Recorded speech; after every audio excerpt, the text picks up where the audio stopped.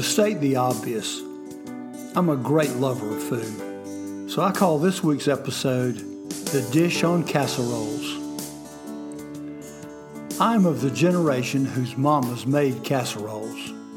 I grew up when covered dish dinners on the church lawn were regular events. As an impatient child, church services lasted far too long for me to sit still. When we had to stay later for congregational meetings, I thought I would expire before those old people quit talking.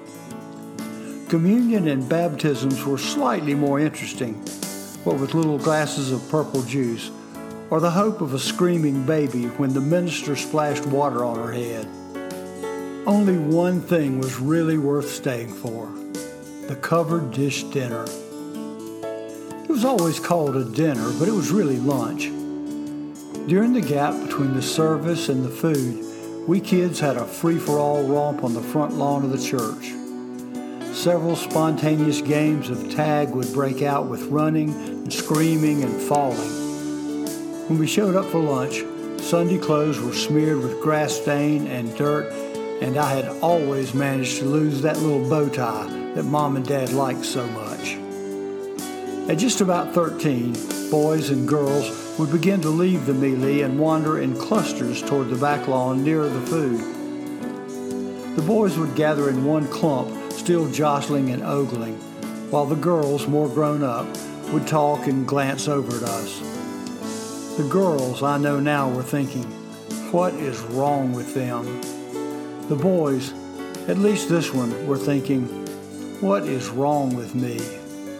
On the back lawn behind the old fellowship hall of Unity Presbyterian Church, the men of the congregation would unfold 5 or 6 long tables. Some of the ladies would spread starched tablecloths like a communion service, while others hustled out food stored in the church kitchen. It was a time when responsibilities were strictly divided by gender. I know this because once, as an exuberant 14-year-old trying to help, I moved a serving plate about a foot down the table. I turned to face 3 stern glares and watched as the pineapple-filled green Jell-O was jiggled right back into its proper place. Chalked down one lesson in restraint. Macaroni and cheese, green beans, pork and beans, potato salad, and pineapple salad were laid out beside more exotic dishes like squash casserole or pickled beets. One constant was the English pea and mushroom soup casserole, camouflaged with Durkee's fried onion rings. Without those crispy little onion rings, the other 2 ingredients scored 0 on the kid chart. It was a time before Tupperware was acceptable at church. White Corningware with little blue flowers was the transport vehicle of every household, and every piece had the owner's name scrawled across the bottom in magic marker so they could reclaim it after a meal. Glass covers were usually stowed under the tables, and I have seen otherwise composed ladies run back and forth lifting the tablecloths, searching for the missing lid like it was a lost child. Along with the casseroles, pimento cheese, egg salad, and chicken salad sandwiches were always stacked on plates. I believe there were 3 kinds of sandwich makers, depending on the social status they aspired to.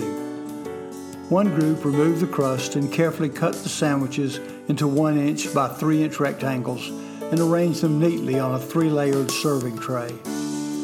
They were a work of art, and I was afraid to touch those, lest the serving tray tip over and expose my awkward ways. A second, less self-conscious group also removed the crust, but cut the sandwiches into 4 triangles and layered them on a clear plate. There were side-mouth whispers about the unanointed ladies who just made good sandwiches, cut them in half, and put them on a regular plate. Hungry boys always went for those real sandwiches. In my younger days, the king of the feast was home-fried chicken. Later in life, red and white buckets of extra crispy would appear on those tables. But this was a magical time long ago, when a tub of Crisco sat beside every stovetop.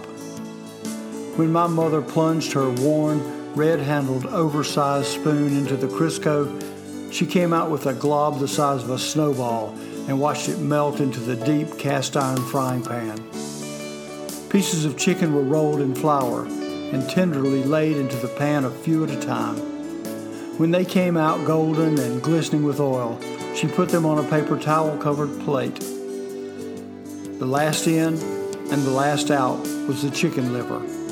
That was hers. She did love a chicken liver.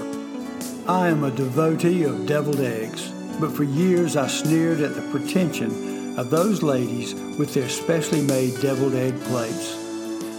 That was too silly, I thought, and those ladies probably cut their sandwiches into little rectangles. Life teaches us humility, and so it did one dark day when mother-in-law Betty sent the Easter leftover deviled eggs home with me. I put them on a paper plate covered with tinfoil and set them on the back seat of the Ford Escape.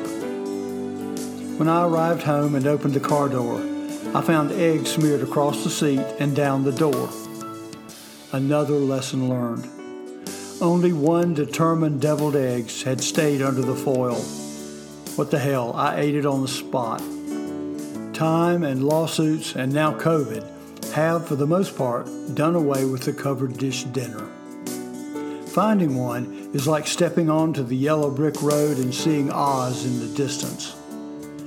My sister and brother-in-law discovered one of these endangered dinners near their home on Edisto Island. A couple of times a year, the Allen AME Zion Church on the road to Botany Bay opens its doors and invites the public to lunch.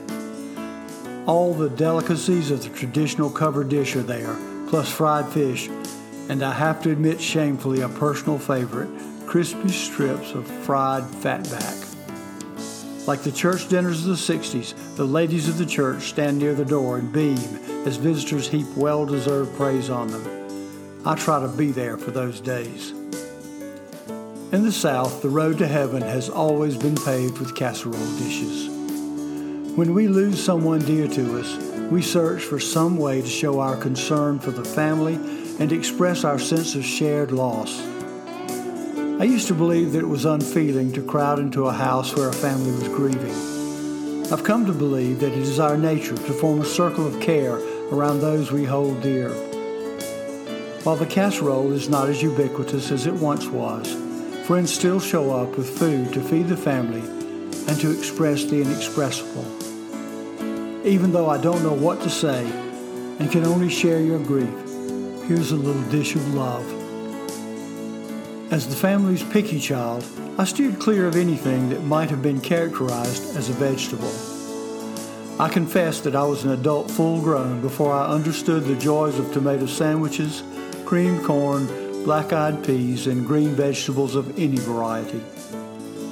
My mother, years after I corrected the errors of my errant days, could still be heard saying at family dinners, "Mike won't eat that." My full plate and my excess tonnage were never enough to change her mind. As I was writing this, nostalgia drifted through Hill House like the scent of a vanilla candle, and I broke out the recipe box. 2 hours later, in a kitchen covered in pots and pans and spilled ingredients, I produced a chicken and broccoli casserole in Mama's blue and white Corningware dish. Loaded with mayonnaise, cream of chicken soup, butter, and with a breadcrumb crust, it was rich and warm and good enough so that Cheryl had to hide a little leftover chicken for Bailey the Beagle. Sometimes I dream of parades of casserole dishes, broken up by floats of pimento cheese sandwiches and marching bands of fried chicken, with a big punch bowl of Kool-Aid bringing up the end like Santa's sleigh. I need to stop here. That's my reverie spots the dessert table, and I'm back in the kitchen making a terrible mess. After the satisfying dinner of broccoli and chicken, my live-in muse cut right to the heart of the matter. "Do you know how to bake comfort?" she asked. In answer to my quizzical look, she said, "At 350 degrees for about 45 minutes.